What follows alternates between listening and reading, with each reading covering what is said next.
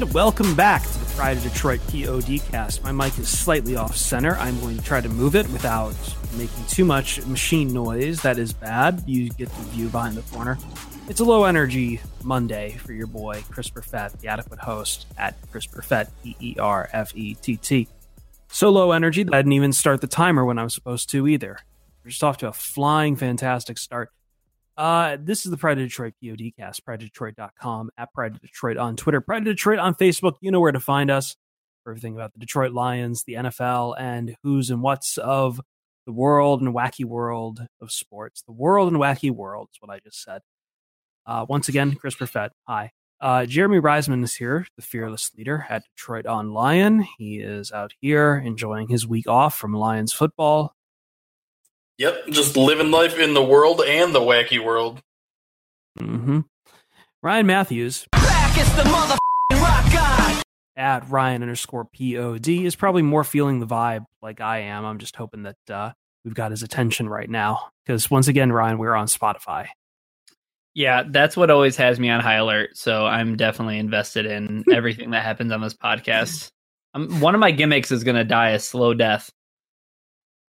That's true, to be replaced with another rancid gimmick, to be sure. And I don't understand why Spotify is again so important. Like, we were on iTunes for so long, and I'm more annoyed that we're now at a solid 4-star rating on iTunes because we have so many people trying to carpet bomb these ratings because we talk about sensitive things. But hey, you know what? For Spotify, it's a new day. Let's get a 5-star over there.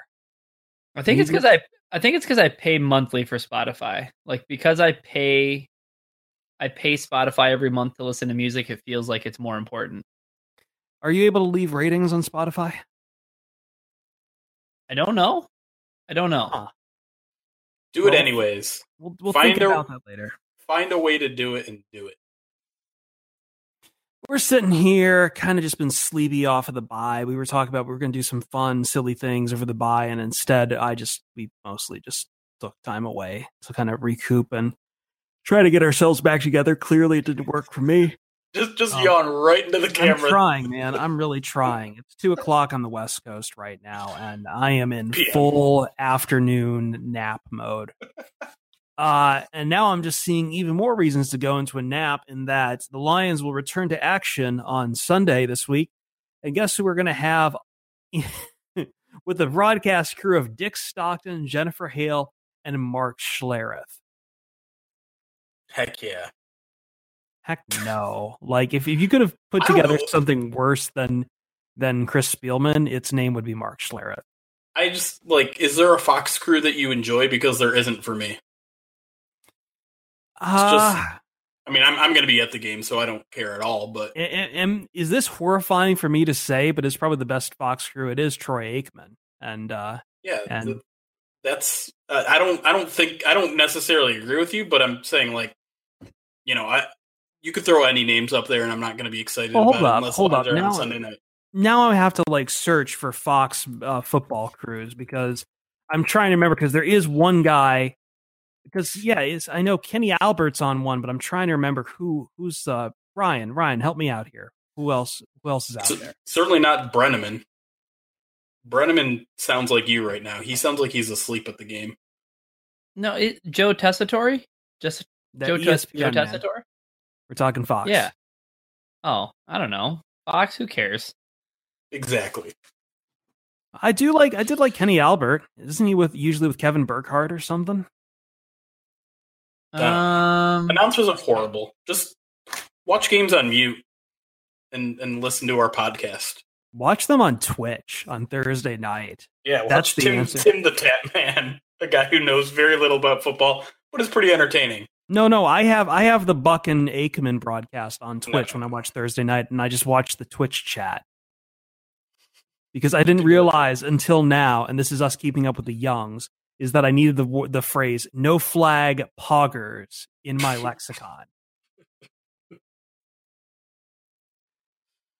We should talk about the Lions, though. Let's do it. Let's reflect. Can we reflect? Isn't that what the bye week is for? Is for self-scouting, reflecting, and then rest? You've got the rest part. We beat the bye week. That old joke never gets old. It does, but I'm whatever. let's talk about just our overall thoughts about the Lions. And I mean, as the season goes on, we can put kind of their performances into context a little bit, even though, who the Patriots were when the Lions faced them probably isn't who the Patriots currently are. But just kind of looking around the league, looking around the Lions' first 5 games, it's kind of hard to tell where this team is at right now. Like, you look around the league, there are only a couple teams, I think 3 teams with 1 or fewer losses. I think there are only 5 teams with fewer than 2 wins. So we've got a whole bunch of mediocre teams. Where do you guys think the Lions fall amongst those mediocre teams? To clarify for that, there are 3 teams with 1 loss who are either lossless or they have only 1 loss. The Saints, the Chiefs, and the Rams. Right. And of those losses, the Chiefs were handed one on Sunday night in a grueling shootout. And I think the Saints lost their season opener, I believe, to the Buccaneers back when they were hot.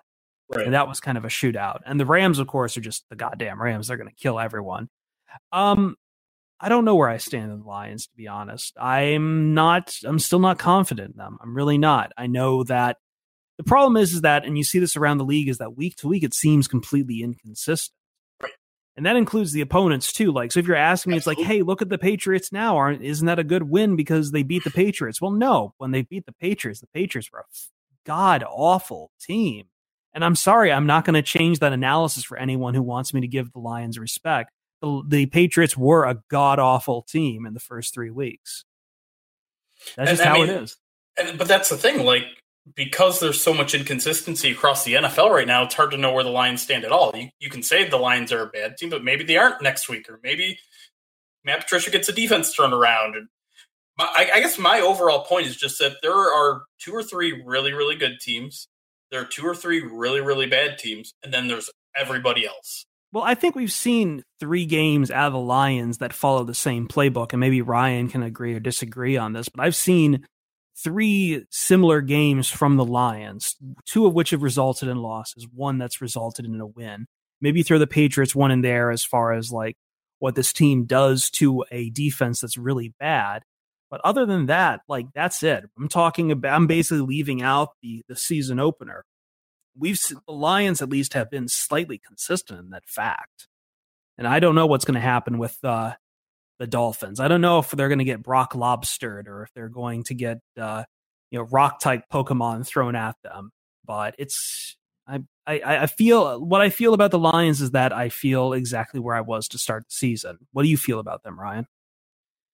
Yeah, I feel like they're a team that's full of variance. And kind of to speak to Jeremy's point, there are there are 2 or 3 elite teams. There are 2 or 3 teams that are really bad that are going to be vying for the number 1 pick. You're talking your Cardinals, maybe even the Giants, probably when all things are said and done. And then you have all these teams that could be. I mean, they're all maybe they're like Dr. Jekyll and Mr. Hyde. Really, I don't know. The Lions, though, I think they're more bad than good. Yeah, I think there's 2 tiers in there when we're trying to make this big gray matter area like you're talking about, Ryan. And I think the Lions are part of that second tier.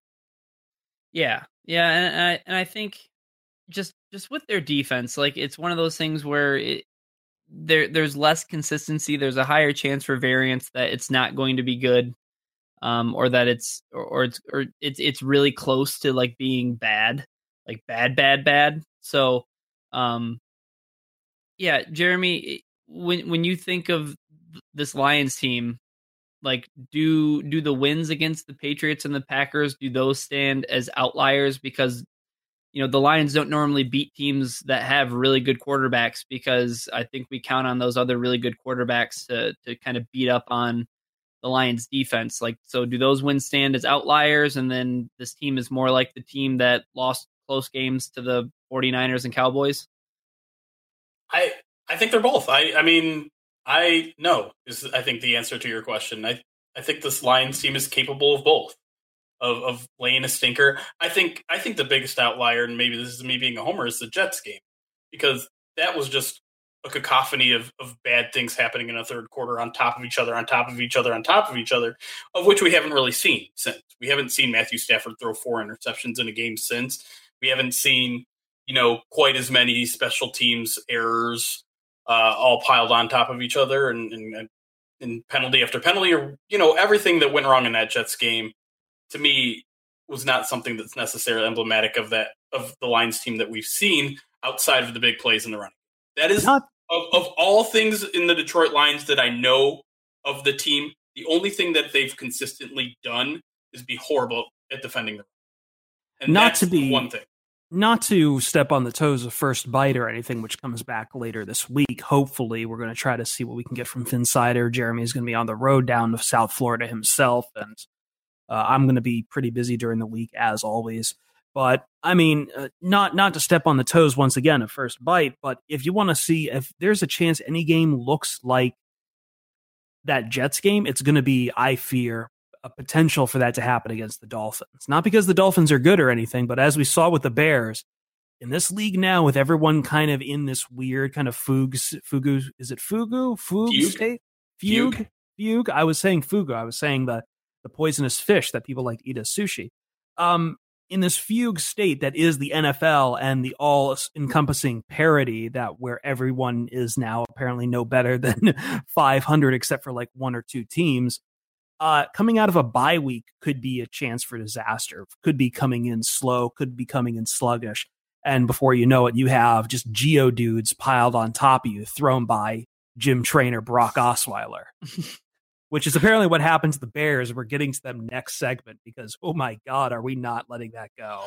The whole bye week thing, though, I feel like that's just an excuse to create a narrative. Because if the Lions come out strong and beat the crap out of the Dolphins, it's, well, they were well rested and more healthy. But if they come out slow and sluggish, it's, I guess they took the bye week a little too easy. Well, I'm also looking at stats, though. Like, Albert Wilson had, a career high 155 yards against the Bears for the Dolphins. 138 of those came after the catch. He did to the Bears what Golden Tate should do to the Bears. The only difference is that, I can't imagine looking at that coming against this Lions team. It's not going to look pretty. If he can have another yak-full day, it's not going to look good. And by the way, speaking of, while we're talking about the Lions roster, we haven't even touched on Jamal Agnew. Right.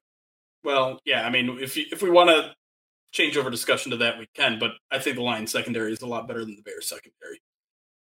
And Brian? The Bears secondary doesn't have Darius Slay, so I would tip my cap in the direction of the Lions, but Darius Slay's had a couple of bad games, though. Yes, I think he's truly the kind of guy who's going to bounce back, though. We've seen him have bad games before, and he's bounced back in a big way. But speaking of using things to fit a narrative, I mean, if you're looking at the weather, and I know we're a little less than a week out, it's looking like it's going to be another humid and hot day. And I know a lot of Bears fans are doing their best job of making excuses, but this has been a thing that's been a running common theme with the Lions is playing outdoors, and it looks like there's a potential for precipitation and whatnot. So I mean, this is another Lions team that, what was Jim Caldwell's old quote? They're an indoor team with an outdoor mentality or something like that. Yeah. So. Yeah, I mean, who knows what kind of things Patricia might do differently to, get the team prepared. But this is something that we always kind of talk about, and it's just the reality of a team that plays, at least 8 of its games every year indoors. When they have to go down to South Florida and it's 87 degrees with 85% humidity, and it feels like it's 95, and it's wet and nasty and muggy, then. Which really shouldn't be normal for a late October football game, even in Florida. But hey, totally. You know what? That's the world we get to have because of global warming. Fun stuff. Price of beer is going to go up. Guess what? Your football is going to get screwed up too. I'm just saying, man. I'm just saying, beer is going to be going up, and football is going to get screwed up. This sport's in trouble. Sounds like a lot of people's lives will be in trouble in general. Oh yeah, that too. But I'm just saying, we're supposed to talk about football here. So. Okay, well then let's mention that the Dolphins are 3-0 at home and the Lions are 0-2 away. Yep, that's pretty bad too. The Dolphins, for some ungodly reason, in Hard Rock State, is that Hard Rock Stadium now? Something like that. It's definitely Hard Rock Cafe Stadium. Hard Rock. Somehow they're 60% filled with Dolphins fans, 40% away fans, has turned into some sort of home field advantage where they're actually one of the best teams in the NFL at home over the past couple of years, which is insane to think about. But who knows? Who knows what's going on, whether it's the weather, whether it's some sort of weird juju magic they've got going on. Skeleton bones buried at midfield. You think of New Orleans. They're New Orleans without the fans and pretty much everything else, and a franchise quarterback, and that's a slight upon sort New of Orleans. success in the past 20 years. Comparing the rich, cultured life of New Orleans to just whatever the hell they do in Miami is an egregious sin here, Jeremy. Anyway, we're at 15 minutes. Have you had a Cuban sandwich? That's not enough to save Miami, Jeremy. That's not enough to save Miami. I want to say real quick, how did you completely miss the opportunity to go back to your Pokemon like shtick that you were doing when you were talking about Hard Rock Cafe Stadium? Yeah. Exactly. And you know what? The funny thing is too, rock is supposed to be, weak to water, but they seem to have developed some sort of resistance to it. Yeah. Crazy, man. It's evolution at its finest. We're okay. Real quick, Jamal Agnew got hurt. There's really not much else to say. He's going on the IR. We're over the time limit. We'll talk a little bit about him and what that means, and then we're going to run around the NFL when we come back here on the Pride of Detroit PODcast on our sleepy bye-week edition.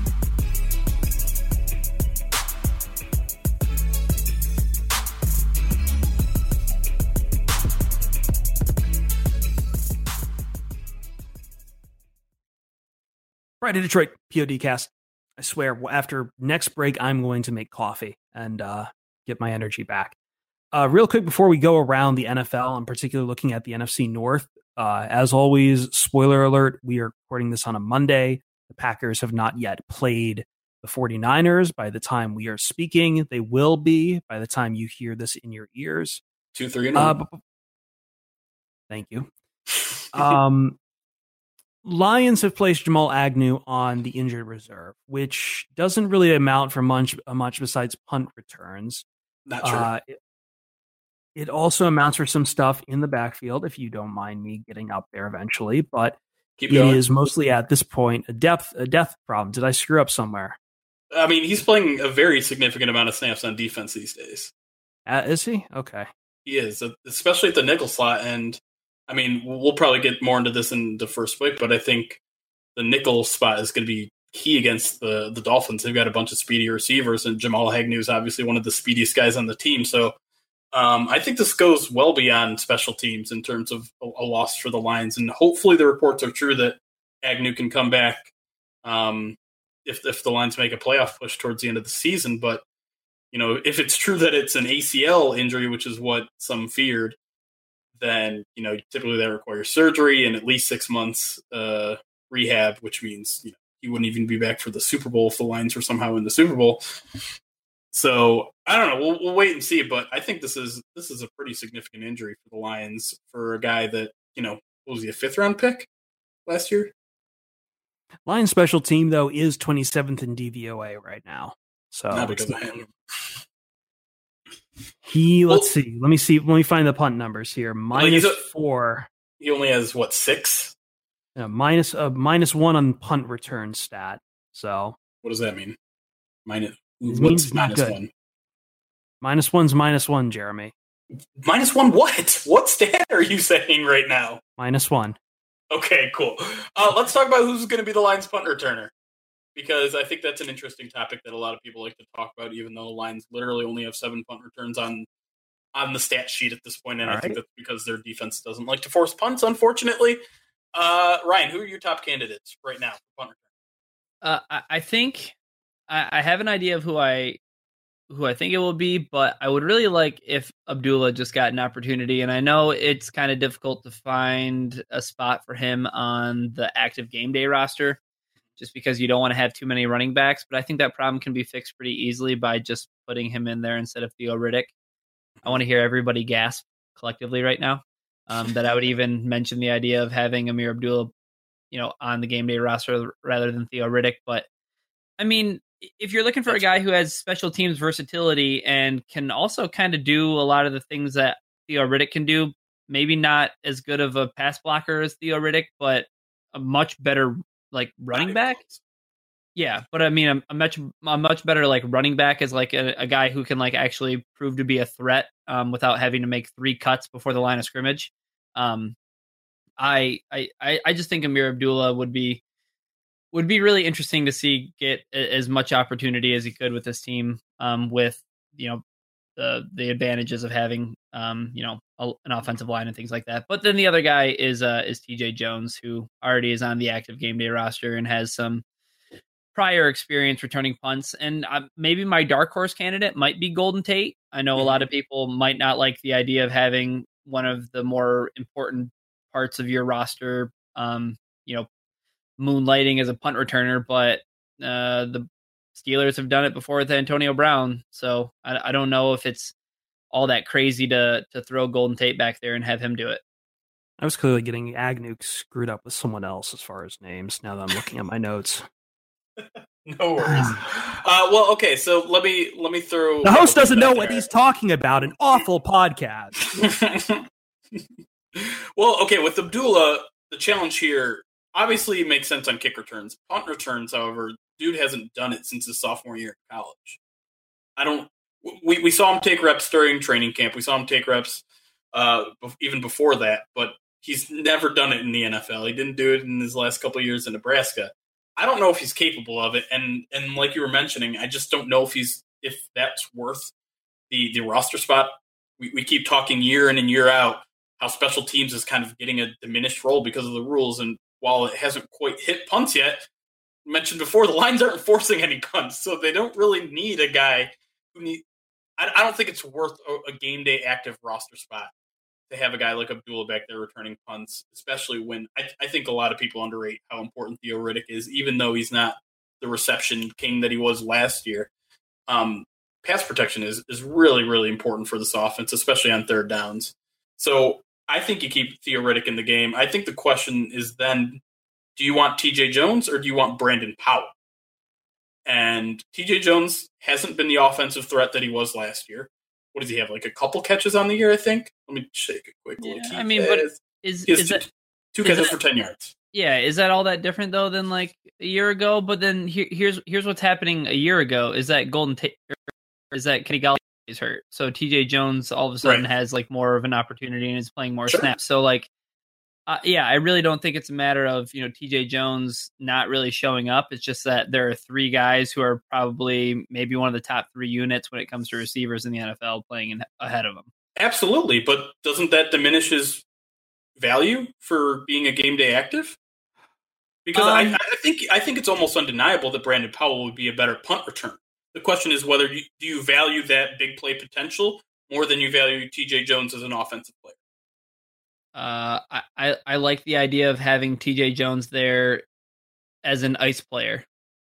Okay, that's fair. And then the other factor there is also, as you mentioned, Golden Tate, which I think the line should really play with that option. And we'll see on Wednesday whether they actually run any punt return drills while the media's out there. I'm guessing that they won't, so we probably just won't know until Sunday afternoon. But I definitely think my preferred lineup is TJ Jones on kick returns, Golden Tate on punt returns. And I know there's a little bit risk there, but I don't think punt returners get hurt as often as you think.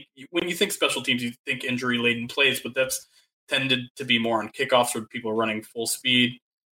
Just tell Golden Tate, if no one's within 5 yards, take it. If there's anyone within eyesight, fair catch it.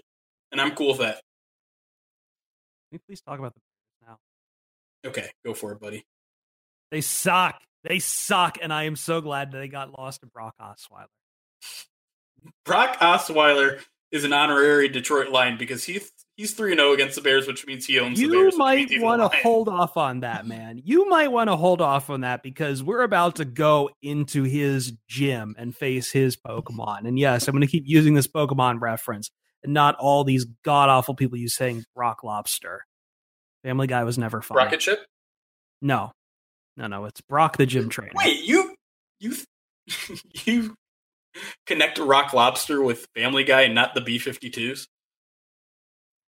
The only reason people remember that is no one cares about the B-52s. They played like one song that people liked. Listen, I don't know what to think of like the rest of the NFC North right now. Again, we have to sit here on our hands waiting for the god-awful Packers to play the 49ers. And I don't want to, actually, you know what? No, I'm not going to try to predict that one.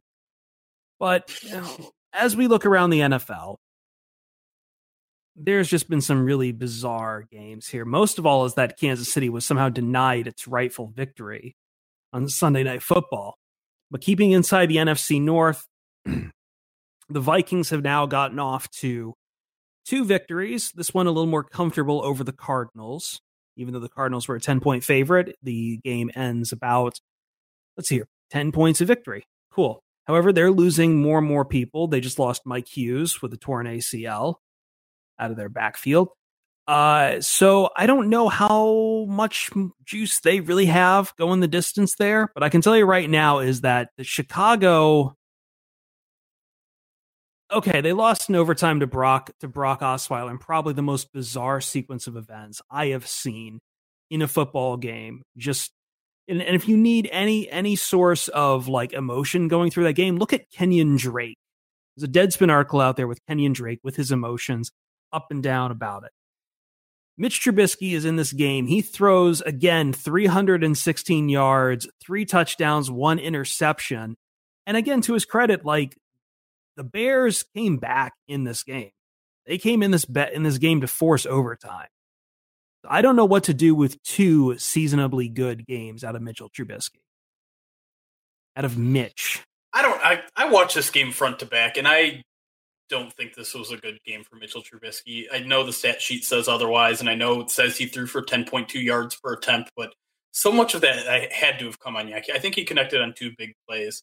But if you watch the first half of this game in which Chicago was shut out, they were dinking and dunking.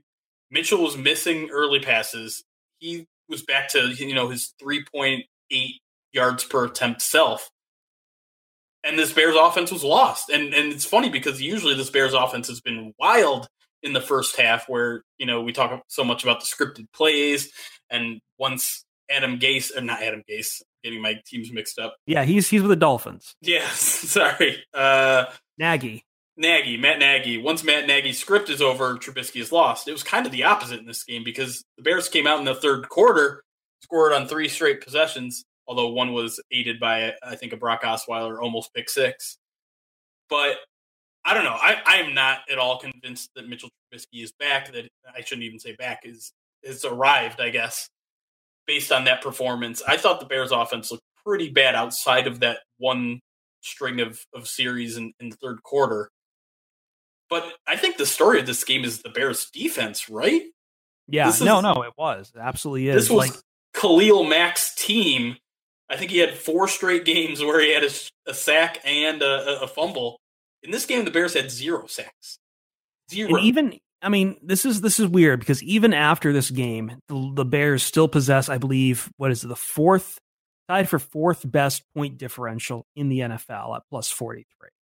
Right. So they've put down some teams, and yet they come into this one and just I was not expecting them to come back, but as you say, that first half of the game is not a Bears team we have seen before this year, at least. So Ryan, the Bears have a pretty tough schedule here, but I'm still sitting here wondering if they can keep their perch on the top of this NFC North.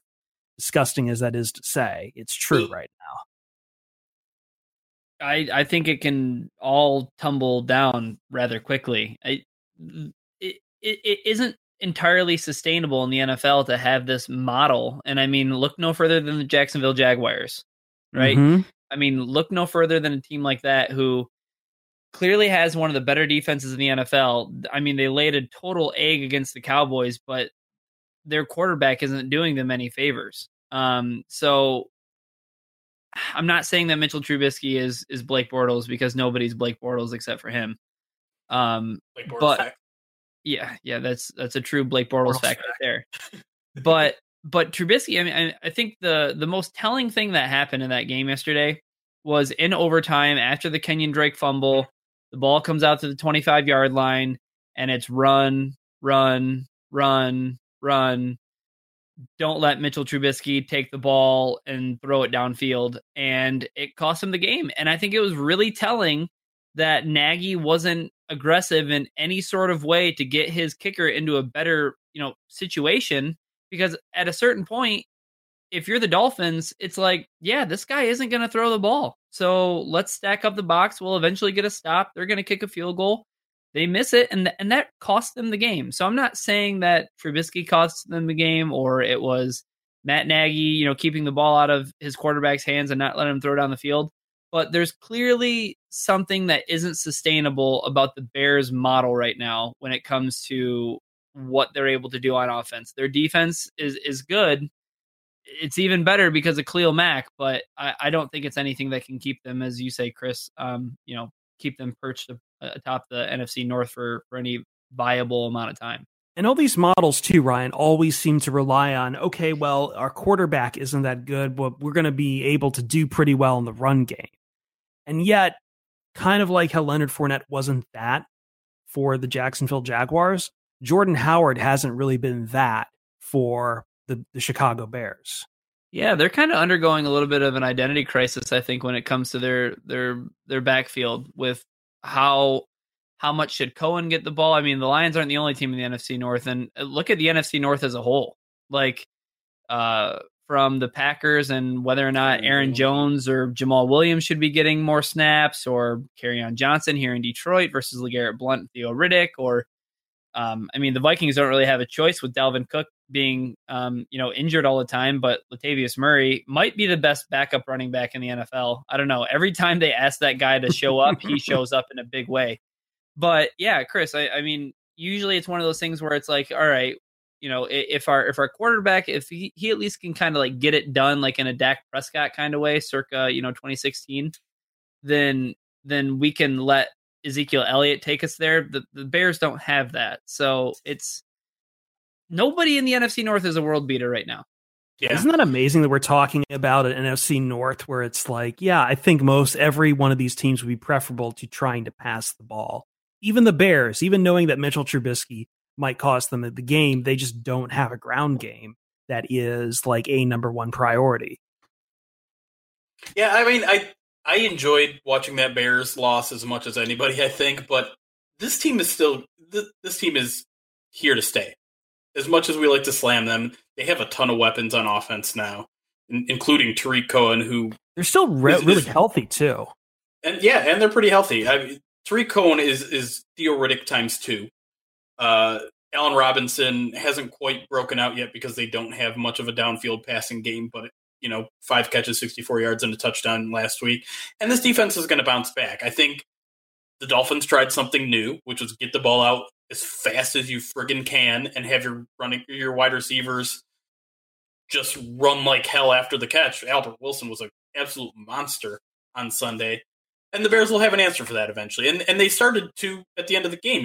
They kind of brought their cornerbacks in. They realized, this Dolphins aren't even going to give Khalil Mack a chance. They're just going to get it out of whoever, Brock Osweiler or Tannehill's hands. But the Bears will adapt. And I think this Bears team is still very much a contender in the NFC North. Like you said, kind of every team is. But if I had to put, a top 2 teams in the NFC North on in my list right now, the Bears would be on it. Wow. I'm going to guess the other is Jeremy's favorite team. It can't be the Packers. Jeremy's trying to be too clever. He would not say the Packers. He'd say the Vikings. The Vikings. Everybody knows Jeremy's affinity for the Vikings. Why is it ridiculous? Tell me what's wrong with the Vikings other than injuries. Even sans injuries, and this is why I tend to think the NFC North, a lot of people are kind of like labeling it as wide open, but I don't think they know what they're talking about. But like, if you're getting into like the nitty gritty of it, even if the Vikings were healthy, their offensive line is not only like historically bad. I don't know what even is like a greater superlative than saying historically bad. So I'm just going to keep running with what I'm saying right now. I have one. Go ahead. Basura. Yes. It's cheeks. It's butt cheeks. It's terrible. It's really bad. I don't even care if they're 100% healthy. It's so bad. So bad. I mean, Kirk Cousins has turned the ball over in every single game he's played so far this season. Yeah, he always does that. Not always. He kind of does, yeah. You were just saying how Latavius Murray shows up. The team ran for 195 yards and 6.1 yards per carry against the Cardinals. Cool. The Cardinals are not a very good team against the run. Cardinals are probably the worst team in the NFL right now. I think the Raiders would have something to say about that. Oh yeah, I'm okay. Maybe let me clarify. In the NFC, then in the NFC, the Giants might have something to say about that too. I think the Cardinals are worse than the Giants. I feel so bad for David Johnson. He's doing everything he can. Everything, man. If only they had Amir Abdullah. If only. So yeah, I don't know. Like the Vikings, the injuries thing, man. That's a thing. Concern. Absolutely. It's a thing, but you know what? That's a thing that they didn't really have to deal with at all last year, right? True. When on they were offense. Yeah. There were some defensive things they had going on. But, I mean, you're not at all impressed with their last two games? Beating the Eagles on the road and pretty much... beating the Cardinals? Pushing the Vegas line, I must Losing say. to the Bills? Losing to the Bills? That's why I said last two games. Oh, yeah, because we... This is how it goes. No, you don't think teams improve? You were just saying the Patriots were a completely different team 2-3 weeks ago. We just say, too, the Eagles... The Eagles have not looked like their Super Bowl. No one has, dude. Either. Like, what kind of wins are going to impress you? Only against the Rams, the Patriots, and the Chiefs? Yeah. Hey, pretty much at this point. The Lions beat one of those teams, and it was also not me. And you're not giving them credit for it. It was also not me who said that the Patriots were a completely different team 2-3 weeks ago. That was Chris. But I'm aware. And I stand by it. On the same team right now. Okay. Oh, okay. All right, cool. We should take a break here. I've been thinking about what to do for the last segment. You guys, I think we've got enough in the mailbag. We can go. Our mailbag's been going really long. Do you guys want to do 2 segments of mailbag? Double mailbag? How about that? A bi-week double mailbag. Christmas and October. We will be right back. I'm going to make some coffee and we're going to get right into the mailbag. And that means a lot of Lions questions that we will take in this mailbag. So don't worry if you're expecting our mailbags to be weird and janky. We are going to take some Lions stuff because we haven't really talked too much on the Lions right now. We're going to correct that when we come back here on the Pride of Detroit podcast.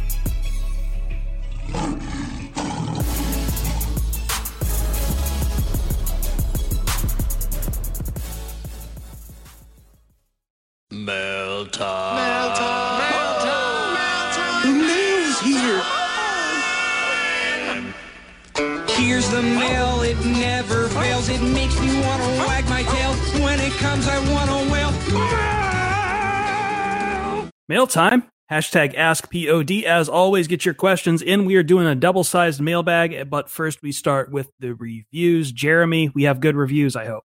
We do, and a bunch of them again. So either you guys really like my Shakira singing, or you're trying to prevent it. I don't remember what we said, but you might get some. I'm just going to say that.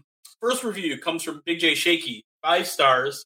Says about as good as the Lions, which seems like an insult, but I guess it isn't. Says, much like the team, these podcasts are wildly inconsistent. There's some great bits. There is some great analysis and really fun ongoing bits. I'd also say there's maybe more food talk than necessary, but when it's the Lions, well, I can see how too many team-specific questions could get depressing. Overall, good stuff, and a key part of my weekly listening experience. Listen, food, everyone has to eat. Not everyone has to watch the Lions. Everyone's got to eat, though. It's a rock-solid, tight argument right there.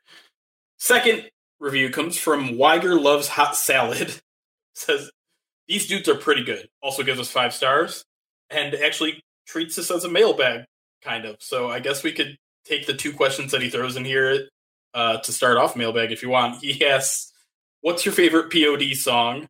Also, who do you think would be the best free agent backup quarterback to scoop so we can ditch old man Cassie? I've got quick answers for that. I'm going to go with Probably, you know what? Youth of the Nation's too easy. I'm going to say Booyaka 619. And the second question, I'm going to say Colin Kaepernick. The first answer is definitely Boom. Here comes the Ready or Not. Is that song actually called Boom? Or is it just Boom? Boom. Okay. Brian, you want to weigh in here? I have no idea what to even say after any of the things that have just been said. Well, let's move on then to the first question of our king-sized mailbag here. David Bodine asking us, what are the chances the Lions go after Peterson? What would they have to give up? I'm pretty sure they've got cap room. I'm assuming he's talking about Patrick Peterson, not Adrian Peterson, right? I believe so, because there's some rumors out there that Patrick Peterson might be on the block since the Cardinals are a hot mess.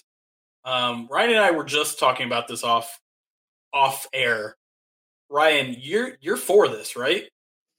I'm 100% on board, but the question is, what do you think the chances are that the Lions do it? Which brings up an interesting theory. Like, I mean, you mentioned, Jeremy, I mean, the Lions did go after another cornerback, a veteran cornerback, during the offseason this year.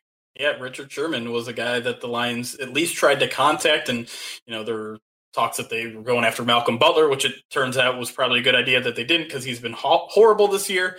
But yeah, I mean, it's clear that the Lions wanted to upgrade their cornerback position, so I don't think interest in Patrick Peterson is out of the question here. The question is how much it would cost. That's something that I don't know if we could really speculate because we have no idea. But one of the costs that we do know is quite a hefty contract. He's got 3 more years on his deal. This year, $15 million cap hit. Next year, $12 million. The following year, $13 million. That's a lot of cap room to devote to a guy who's in his late 20s. But you're still on board with that. I mean, I'm on board with it because you have his contract this year, and then it's 2 years after that, and he'll be out the door after he's turned 30. So, here's the thing about Patrick Peterson. One of the best cornerbacks in the NFL still. Has been for quite some time. He solves your punt returner problem instantly. Sure. I think if you pair Patrick Peterson with Darius Slay, you have maybe the best cornerback tandem in all of the NFL. There's only 2 spots on defense where I'd pay premium draft capital in order to acquire, a player, and the 2 positions are cornerback and pass rusher. And it's really proven to benefit the Chicago Bears, and they had to pay quite a hefty price to get Khalil Mack. I don't think you'd have to pay anywhere near the same price tag that it cost the Bears to get Khalil Mack from Oakland. Although I guess in the grand scheme of things, it really wasn't even that much to begin with. Right. Because they got the second round pick back. But if the Cardinals call and they say they want a second round pick for Patrick Peterson, I think if I'm the Lions, I think I'm making that deal. Okay. Well, I guess my biggest issue with something like this is it's a very short-termy kind of issue or move to make. You're getting Patrick Peterson for 2.5 seasons. You might even cut him after 1.5 because that cap space is so big and he might not be as effective in a couple years. Sure. But by making a move like that, you're making a statement. Like, the Lions can not only win soon, like this season move. Like, I know we were just talking about how open the NFC North is, but are you comfortable making a short-term play like that? I'm not so sure I'm comfortable in the Lions enough to make a short-term move like that. Let me say why I am is because look at Tease Tabor. I mean, what have the Lions really done with second-round picks outside of, Kerryon Johnson's looked good, but the Lions also had the Kerryon Johnson's the reason why the Lions don't have a third-round pick next year. Sure. True. So I mean, really, in all actuality, I think the reason why I'm willing to buy in on Patrick Peterson is because I'm familiar with how proven a commodity he is. Mm-hmm. He turns the Lions secondary into a serious strength. If you, the only thing that can potentially dissuade me is that it's not solving the run defense problem. And that's so clearly the problem that the Lions defense has. But also, I said this the day that like these rumors came out. I think it was Sunday morning, but I quote tweeted the report or the rumors of this. And I said, this is exhibit A of why I could never run an NFL franchise, because I love Patrick Peterson. We think back to all those great battles that him and Calvin Johnson had, and me just having like so much respect for him as a player.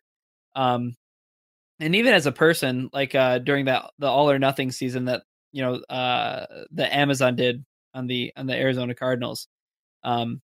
I think he's just he's a really good football player and a really good dude. And this is the exact reason for why I should never run an NFL organization, is because I would just make trades.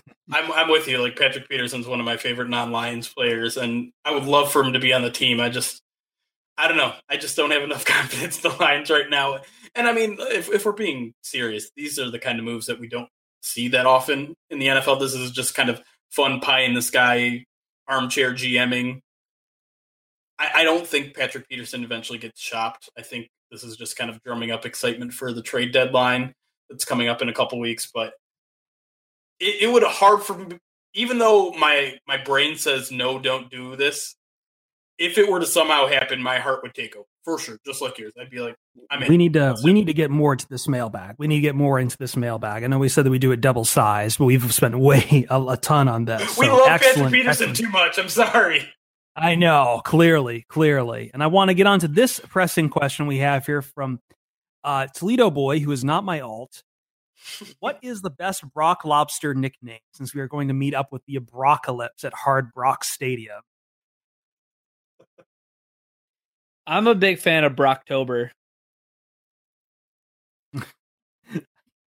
I can't help but think of that Birdtober tweet from way back, where just sobbing, like, you can't make everything you see and turn it into an October meme, and that's what he is. It's Brocktober season, baby. Yeah. I'm still with the gym trainer thing. What you gonna do when the Brock strikes 12? Does that work? That doesn't work. I'm sorry. No, that's cut my own mic. Seriously. Next question. Sears bankruptcy from JagSwag81_POD. Do you have any memories of shopping at Sears? Absolutely none for me. Oh, I have a recent memory of shopping at Sears. I was up north. I was in Muskegon or I was in Petoskey. Yeah, I was in Petoskey, and I had there. Great Sears. So I was in Petoskey, and I was there for a wedding, and I forgot to pack a white T-shirt, and all I needed was one white T-shirt. And like, it's really difficult to buy just a single white T-shirt. Like, you always have to buy like a 3-pack or a 5-pack, and everything was like $25-$30 for like all these white T-shirts. I was like, I don't want to spend that much on white T-shirts. I need a white T-shirt for one evening. And lo and behold, it was Sears that had like some like Arizona Jeans company single white T-shirt for like $9, and I was uber satisfied, and I was really happy with that. So I don't know. I'm kind of sad that Sears is going bankrupt, because, I mean, where else are you going to go when you need a single white tee and you don't want to shop at Walmart because they suck? I'll answer you there, Champs. That's where I go and get my single white tees. Champs. Are you going to do something special with that $10 white T-shirt? I think I wore it last week. That is something special. It was a Thursday. Okay. We've got 2 questions here from Three Stripe Life and Heir Apparent, both asking the same question. I'm going to read Three Stripes' version of this. We are 2-3 with wins versus good quarterbacks and no run game to speak of at the time. Our losses are to teams. Okay, never mind. I'm going to skip straight to their question. They both want to ask about the run defense. They say that it is atrocious right now. Is there any way to fix it? It's not trade for Patrick Peterson. It isn't trade for Patrick Peterson, and that's a shame. Well, I mean, the Lions really struggle in the run defense, especially on those stretch plays, right? Where they really try to stretch out the defense. They run to the edges, and when that's happening, they're testing the linebackers, and the Lions don't have good linebackers. Maybe Jared Davis catches on. Maybe Jalen Reeves-Maybin catches on. Maybe Christian Jones catches on. But the biggest problem. None of those things are eliciting any confidence out of me, Jeremy. Yeah, well, here's the thing. Here's the thing about this question too, and I'm bringing it up because it's an interesting question. This is our double-sized mailbag. I said I'd get to these because we get these questions a lot about how does this get fixed? How do we fix this? Saying the team is a we, and you have to understand here, we're not GMs, we're not coaches, we're guys with a dumb podcast who also write a blog. We can't fix anything. So, and that's kind of why I always turn my nose up to these questions a lot of times, because I don't like playing armchair GM. So all we can do is tell you what is happening. We can't tell you how it gets fixed because we don't know how it gets fixed or if it gets fixed. And if we have the ear of someone like Matt Patricia, I have more pressing things to ask him than how he fixes the run defense. Well, and even if you do ask him, which a billion people have already, he's not going to give you an answer. He's not going to tell you their strategy. But, I mean, their strategy's got to be involved. I mean, it's clear they know that it's a problem. Paul Pasqualoni said you do there are two focuses on defense: stop the run and make the quarterback uncomfortable.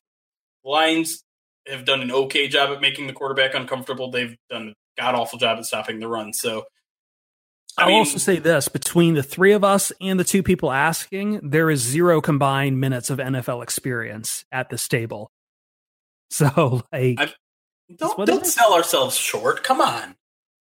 Who'd you play for? Who drafted you? Right to Detroit, baby. I will say the thing that the Lions could do is that they could get Ezekiel Ansah from 2015 back. I think that would help. He does set the edge. He's a good run defender. I'm hoping we see him at practice on Wednesday. Yeah. He would go a long ways towards helping the run defense. Yeah, I mean, we had a few other people asking about Ansah, and it's whatever it is at this point if we see him back or not. I have a more pressing question here, and we're about to go to break, and we'll get to the rest of the mailbag after this, and probably one more. So Jacob Music asking us, is Nightmare Before Christmas a Halloween movie or a Christmas movie? I feel like either we've had this discussion off air or on air before, but I think it's a Christmas movie. Santa Claus, I mean, it revolves around Christmas, right? Yeah, no, we've had this before, and I think our answer was it's a Christmas movie. Yeah, it's definitely a Christmas movie for some of the same reasons that I argue people until I'm blue in the face that a cheesecake is a pie and not a cake, but Christmas is in the title. Or sure. Batman Returns is a Christmas movie too. The best Christmas movie. Both by Tim Burton. But you can watch Nightmare Before Christmas for Halloween. I'll allow that. I won't. Duke asking us, would you rather have Laken Tomlinson, Eric Ebron, or Kyle Van Noy back? Oh boy, you don't want to start a new segment with this question. We might go long on this one. You know what? Let's take a break, and we come back. I'll give you guys 3 minutes on the clock to answer this. Then we'll go rapid fire through the rest of the questions. We'll be right back.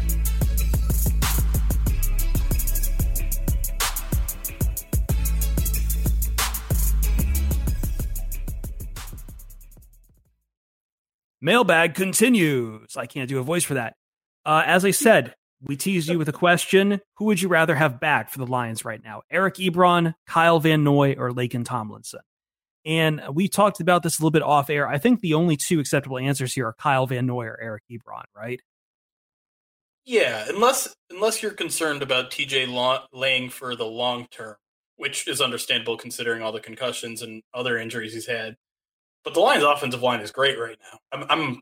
I'm buying the Lions' offensive line right now. I don't think extra help there. Tomlinson. We knew what Tomlinson was with his line too.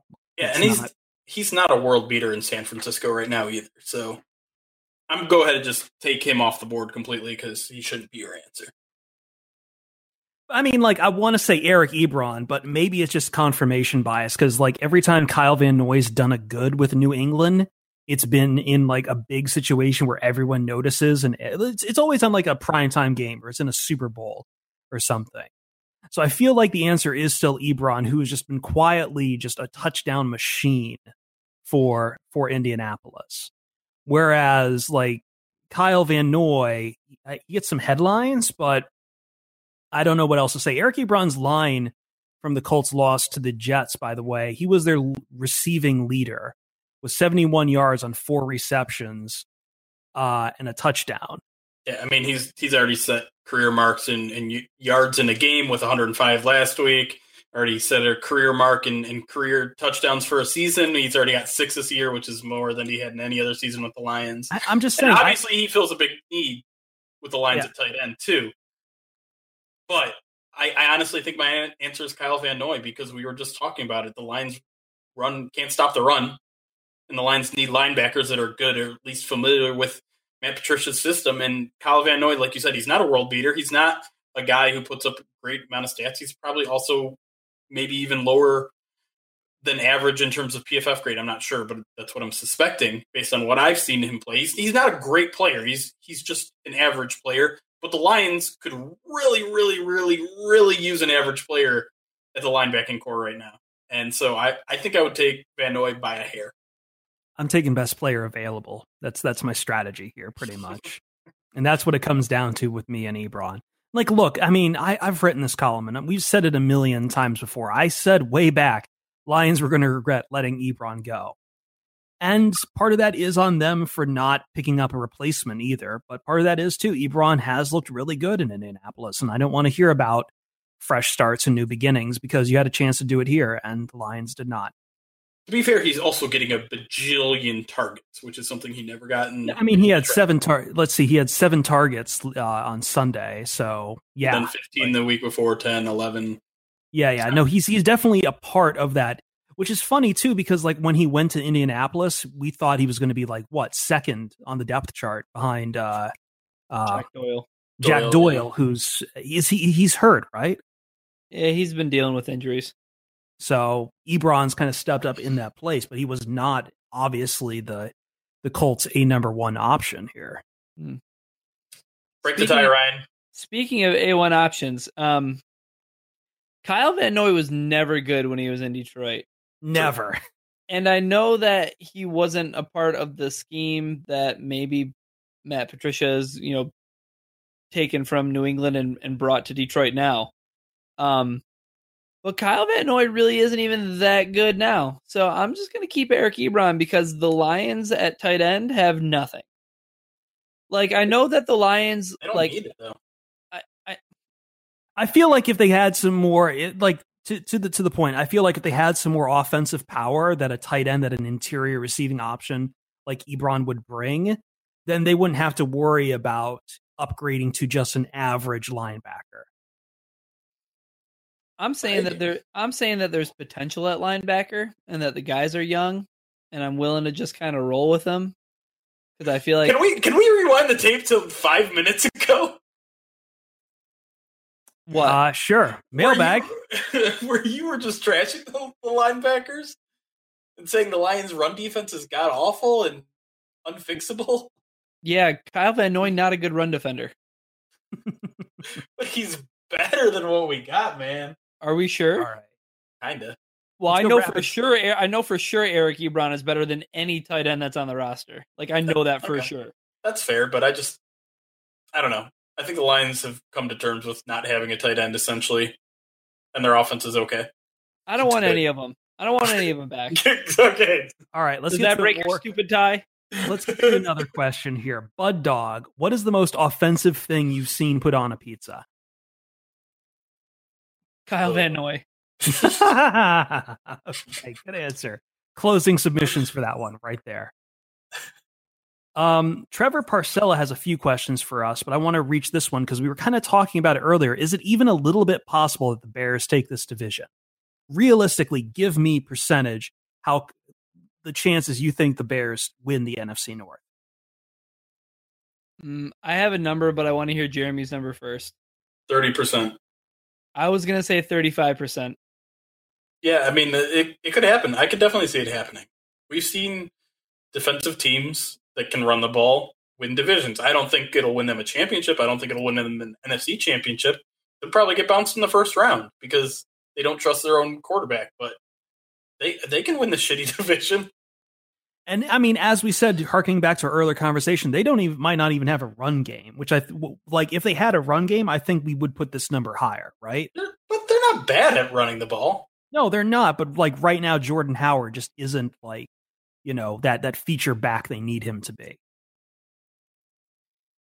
Yeah, I mean, even if it's not just Jordan Howard, like I think they need to find a way to have like an elite run game, and I just don't know if they have all of the pieces there, because I think what they did like this offseason, like how Jeremy kind of alluded to earlier, like they loaded up on offensive weapons. They went out and got Allen Robinson. They drafted Anthony Miller, Taylor Gabriel. The tight end who's like injured all the time, Shaheen, Trey Burton. Like they went out and they got a bunch of guys who they're like, all right, here are all these skill position players. Got Matt Nagy. He's the offensive guy from Kansas City. He was able to do really cool things. And they upgraded at all those positions when really they had like a pretty good running game that they could have like built on. And that didn't happen. So I think that they truly need like a really, really good run game in order to do like kind of like what Jeremy's talking about, like to like win like a playoff game or something like that. But this division, man, I don't know. I think it could happen. Rex Grossman won this division before. And that dovetails nicely into this next question, probably towards the negative for this one from Nick Schramm. Is the NFC North the best/toughest division in the NFL? If not, what is? And I think to our answer and to our entire conversation for this podcast is no, it's just really mediocre. Yeah, it might be one of the most competitive divisions, but it's not the best. I think the best competitive probably in the same way that like those like early 2010s AL Central was competitive, in that everyone was kind of in it, but kind of just slogging through it. Right. I mean, we did talk about how the rest of the league is kind of like this right now, too. And there is definitely truth to that. I think the best division is the AFC North, which is something I don't think I would have said in a long time. But you got the Bengals, the Ravens, the Steelers, and the Browns, who I think are all at least average teams, if not all above average. And yeah, I am including the Browns in that. Well, the Browns have a really good defense. Baltimore improbably has a plus 67 point differential right now, which is like, that's second best in the NFL. The Rams have a plus 78. And usually, like, by the time you hit the end of the year, point differential tells you who the good teams are. And I know it's kind of a bad idea to look at it 6 games in, but still, like, the Ravens have been quietly very good. Bengals, like, you can't argue with what the Bengals are doing right now. Yeah, they had a tough loss to Pittsburgh. I mean, that kind of game is going to happen. Like Vontaze Burfict is going to go out there and try to decapitate someone. So the Ravens yesterday had a historic day on defense. They set a franchise 11 sacks with 11 sacks. Yeah, 11 sacks on Marcus Mariota. I think that's more about the Titans than it is Baltimore, but still, like I was going to say, in order to achieve a number like that, it takes 2 to tango. Yeah, absolutely. Is there any other division you guys would put up there? Maybe the NFC South? You know what? I think the Chargers, like, I think the Broncos, despite their record, the Broncos very quietly have like the most efficient run game in the NFL right now. I know they're 2-4, but they're pretty solid. And the Chargers are also pretty good, even though no one goes to their football games in Carson. You can't nominate a division with the Raiders in it. That's true. The Raiders kind of weigh that down really hard. But in the same case, the NFC West, I can't say that. I think the Seahawks and the Rams are both really good, but the Cardinals really weigh that down. I don't think the 49ers are that good either. I think the South then has to be at least your second team, the NFC South. Saints, Panthers, Bucks, Falcons. I don't know what to make of the Falcons. I really don't know what. Yeah.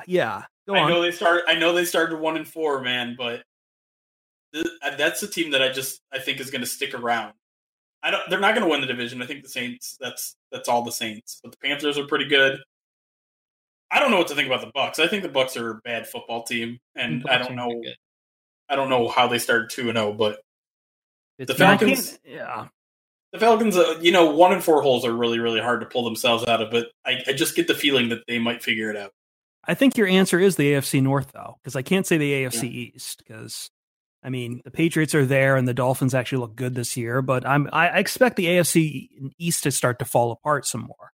Like I expect to see some separation by the time they start playing divisional opponents. Right. The AFC South might once again be the worst division in football. Oh my God, awful, awful, awful. I'm glad that they've reclaimed that moniker. I don't even think the Colts with the worst record are the worst team in that division right now. They might not be. The Texans are terrible. The Texans are awful. The Titans, as we just said, let someone put 11 sacks on them. And the Jaguars look nothing like the Jaguars of last year. And that's because they have stuck with the man every Jaguars fan, everyone at Big Cat Country told them not to stick with, Blake Bortles. Their fault. They did it to themselves. They could have went out and got Teddy Bridgewater. They liked Bortles. Jalen Ramsey was very despondent yesterday when asking about it. Yes, he was. About the stuff. It's like, man, if you're going to talk trash, you better be ready when the trash comes back around. Mm-hmm. Because the man came around for Jalen. Next question from Jimmy at Throw Jimmy. Which is better, biscuits and gravy or corned beef hash? No! Why? Why do you have to pit such good things against each other? I think if it's sausage gravy, then my answer is biscuits and gravy. Like, I just like that stuff. That stuff is really good. It's really good and messy and delicious. I think 12-year-old me would have said biscuits and gravy like in a heartbeat, but the older I get, I think I'm more into corned beef hash just because of the versatility. So 13-year-old you? I was going to say, you can do creative things with hash. You can add extra things into hash. You can really get out there with it. Yeah, I was going to say, so like in like the 3 years since I've been 13, I've really grown into a guy who appreciates a nice corned beef hash. I'm just not big on potatoes. That's me. It's almost a legitimate tie if we're going on taste alone.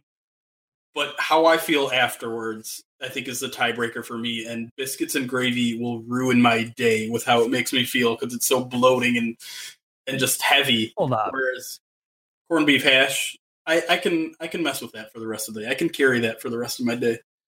Really? I can't do potatoes that well. So I think like, I don't know, gravy in the morning is just, it's weird.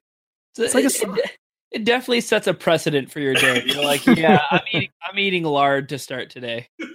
Fair enough. All right. John Whitaker. I don't know who this guy is. Since Ryan is famous after his Guy Fieri tweet and is now on a level above us peasants, who will be replacing him at POD? Heavy is the head that wears the crown. So in case you haven't seen this, was it 2 weekends ago now? No, it was 2 weekends ago. Because they play the Chiefs. So It was two Sundays ago. Someone caught a glimpse of Guy Fieri on the Patriots sideline and in the same shot as Tom Brady. And Ryan quote tweeted that with probably the best caption you could do. Here's a guy who has orchestrated the best drives in American history and also Tom Brady. And he did numbers on that tweet. My boy did numbers on that tweet. It was a pretty good tweet. I'm like really satisfied with it. At the same time, so it was a Thursday night football game because the Patriots were playing the Colts. That's right. Yeah. Yep. And I remember tweeting it, and then 2 minutes later coming back to my phone, and it had like 50 retweets and like over like 100 likes, and I was like, uh-oh. And then by the morning, I was Twitter famous. So the warm up for the day for both my 10th graders and 11th graders were letting them know that you can too achieve your dreams of becoming famous just by sending off fire tweets. And I screenshotted the tweet and put it on the overhead. And I was so upset at how few of them understood the joke. So none of them watched the Food Network, I imagine. Like, almost none of them knew who Guy Fieri was, when I'm just like, that guy's just like a walking meme. I feel like he's so like embedded in meme culture. Like, how do you not know who Guy Fieri is? Next field trip, Ryan, you got to take him to Flavortown. Wait, how do they let you teach a group of your own peers? Very carefully. Bam! I still got it. This is why I like Twitter, even though it's a cesspool and the whole platform is full of Nazis. Like, you can still have fun stories about getting Twitter famous, like Ryan did. I'm so proud of you, Chris. For what? You nailed that very carefully. All right. Caden asking us, what do you think of the Golden Tate trade rumors? And if they do trade him, where would he go? And what would you want in return for the Yak King? I don't think there's any trade rumors. I think that's just people read the Kyle Yost column and decided to make rumors out of them. Well, yeah. Let's be clear. There's no rumors that the Lions are shopping them or shopping him or that other teams are interested in him. It's just the trade deadline's coming up and people are looking at tradable assets. Golden Tate's on the last year of his deal. The Lions have Kenny Galladay breaking out. So people put 1 and 2 together. Hey, maybe Golden Tate should be traded. I don't think it's going to happen. I don't think there are any teams. I mean, there are probably teams that are interested, but there's been no sign other than the fact that the Lions didn't re-sign him this offseason that the Lions are interested in moving Golden Tate, and I don't think they will. I mean, I think they're going to stay put just because, as we've been talking about, the NFC North is semi-open right now. The Lions aren't out of this thing 6 weeks in. Right. Exactly. Like, they may be 2 and 3, but again, there's not much separation right now between these 4 teams in the NFC North. So, like, yeah, I don't know what to make of that. Ryan, I think I've gotten your opinion on Kyle Yost's column before. What do you say on this? I don't know. Golden Tate's gone. He's as good as gone. He deserves everything that any team wants to pay for him based on his prior performances, and I don't think Golden Tate's going to fall off a cliff. He's super talented. So, do the Lions cash in and get a second or third round for him? I don't think Golden Tate fetches anything like that, especially when I'm thinking that Patrick Peterson would fetch a second round draft pick. All right. Next question here. Aaron Thompson asking us, who is worse on a weekly basis, Blake Bortles or Eli Manning? Man, at this point in their career. Wow, this is a tough one, actually. That's a tough one because the Jaguars have a better team around Blake Bortles, so they can hide his deficiencies on a week-to-week basis, whereas the Giants are just a tire fire with no hope on offense. I don't know, man. Like, you would think they'd be able to hide Eli with what they have in Saquon Barkley, but that's not enough. Whereas, yeah, I mean, you can try to hide Bortles, but Fournette is not Barkley at all. Leonard Fournette is kind of going out as a very disappointing draft pick in my book. So I think my answer are tough, man, because they are on the offensive line, and we're seeing the whole paradigm shifting too. It's no longer you have one good running back and that's good enough to carry you for the rest of the time. It's now you have to have a committee. I think though, week to week, worse. Man. I'm just going to say it right now, at this point in everyone's career, Eli Manning is the worst starting quarterback in the league.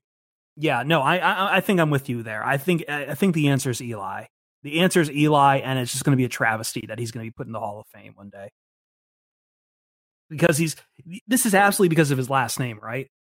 Like, if I put someone else's last name, if he was Eli Smith, he would have been cut 3 seasons ago. But because he's a Manning, he gets to carry on. It's because of 2 games. It's because of 2 Super Bowl games. That's literally it. Okay, but Trent, when the axe came for Trent Dilfer, they didn't pause and look at the rings on his finger. Did he have more than 1? I mean, he had 1 at least. Was he the MVP of that game, though? I don't know. Like, the axe came around for Nick Foles. He won a Super Bowl for them. I'm just saying it's all because that Manning. Nick Foles is going to be in the Hall of Fame. Shut up. Shut up. I want to end this podcast right now, but I want some more questions here. Ryan, I haven't gotten your answer yet. What?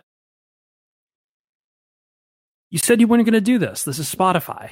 I know, but I got so distracted with what was going on with your guys' discussion about quarterbacks, and you said Eli Manning, and my brain just went dumb. You just went straight to Manning face? Yes. Yes. All right. Since we're losing Ryan, we'll get one last question in here and we'll be done. Troy Kilgore asking us, what are some of the weirdest / most horrible things you've ever witnessed at Ford Field or other sports venues? And for his answer, he gives the answer. His memory is of the Tiger Stadium piss troughs, but I want to hear what you guys have. Deadspin has a pretty good video of the grossest thing that I haven't seen personally, but of something that... Oh, that happened in the Ford Field parking lot? Yeah. Yep. I remember that. Ryan, what's your answer? You sounded like you had a memory in mind. Well, speaking of piss troughs, last season when I was covering Lions games for Pride of Detroit, I remember going to the parking garage. Does the parking garage count as an extension of Ford Field or no? Yep. Any area within the region of Ford Field used for tailgating, parking, whatever. Well, there was a woman who wasn't even trying to hide going to the bathroom. She just did it like in the middle of the parking ramp. What is it about football that turns people into their basest self? I don't know. I'm assuming alcohol. Right, but like, I mean, outside of Yankee Stadium, or like Fenway Park, I don't hear these things about baseball games usually, and people get pretty torn up at baseball games. Well, so I mean, I guess this is pretty topical after what happened last night on Sunday Night Football when that just complete canoe Patriots fan threw the beer in Tyreek Hill's face, and Tyreek Hill's going to lawyer up and sue that guy's ass off. As he should. Absolutely, he should.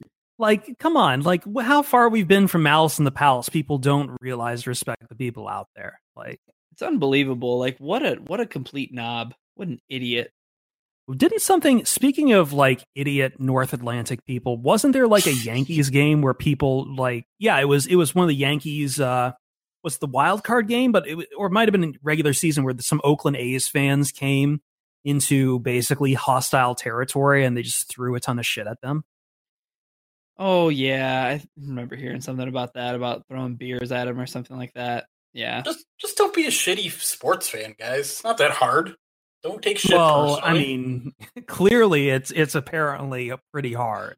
Apparently it is. It shouldn't be.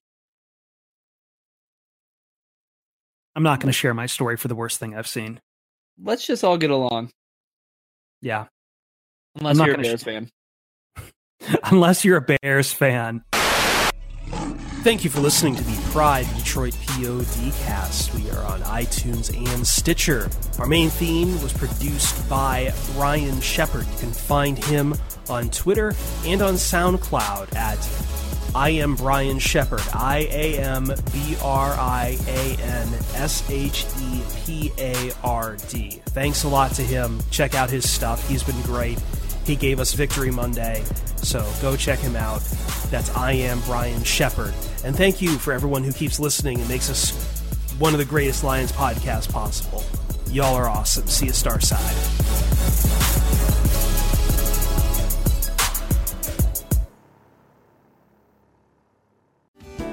Hello, I'm Spencer Hall from SB Nation, and I want to tell you about my new show, It Seemed Smart.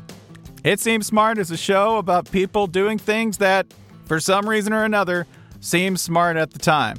Those things might include doing a little cocaine and driving a bike up a mountain.